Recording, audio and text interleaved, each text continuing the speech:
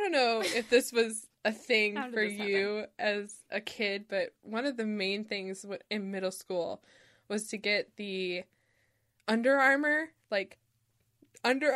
Oh, yeah. Like, tight-ass shirts and wear them as shirts because they, like, if you had boobs, they defined them. And that was the thing to, like, get them, you know? You just need it. And I wore that to take pictures in, and they refused to take my photo. What? So they may put on this wife-beater tank top over my, like, skin tight. Because that looks better. Oh, yeah. Yeah, it looked horrible. I looked like I just got out of jail and, like, arrived there for my 8th grade photo.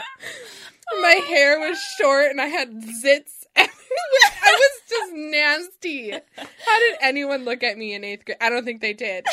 I don't think a single soul liked me in 8th grade. Right? Oh, yeah. I had braces from 6th to 8th grade. Oh, I didn't ever have braces. Stop making me flash back to this.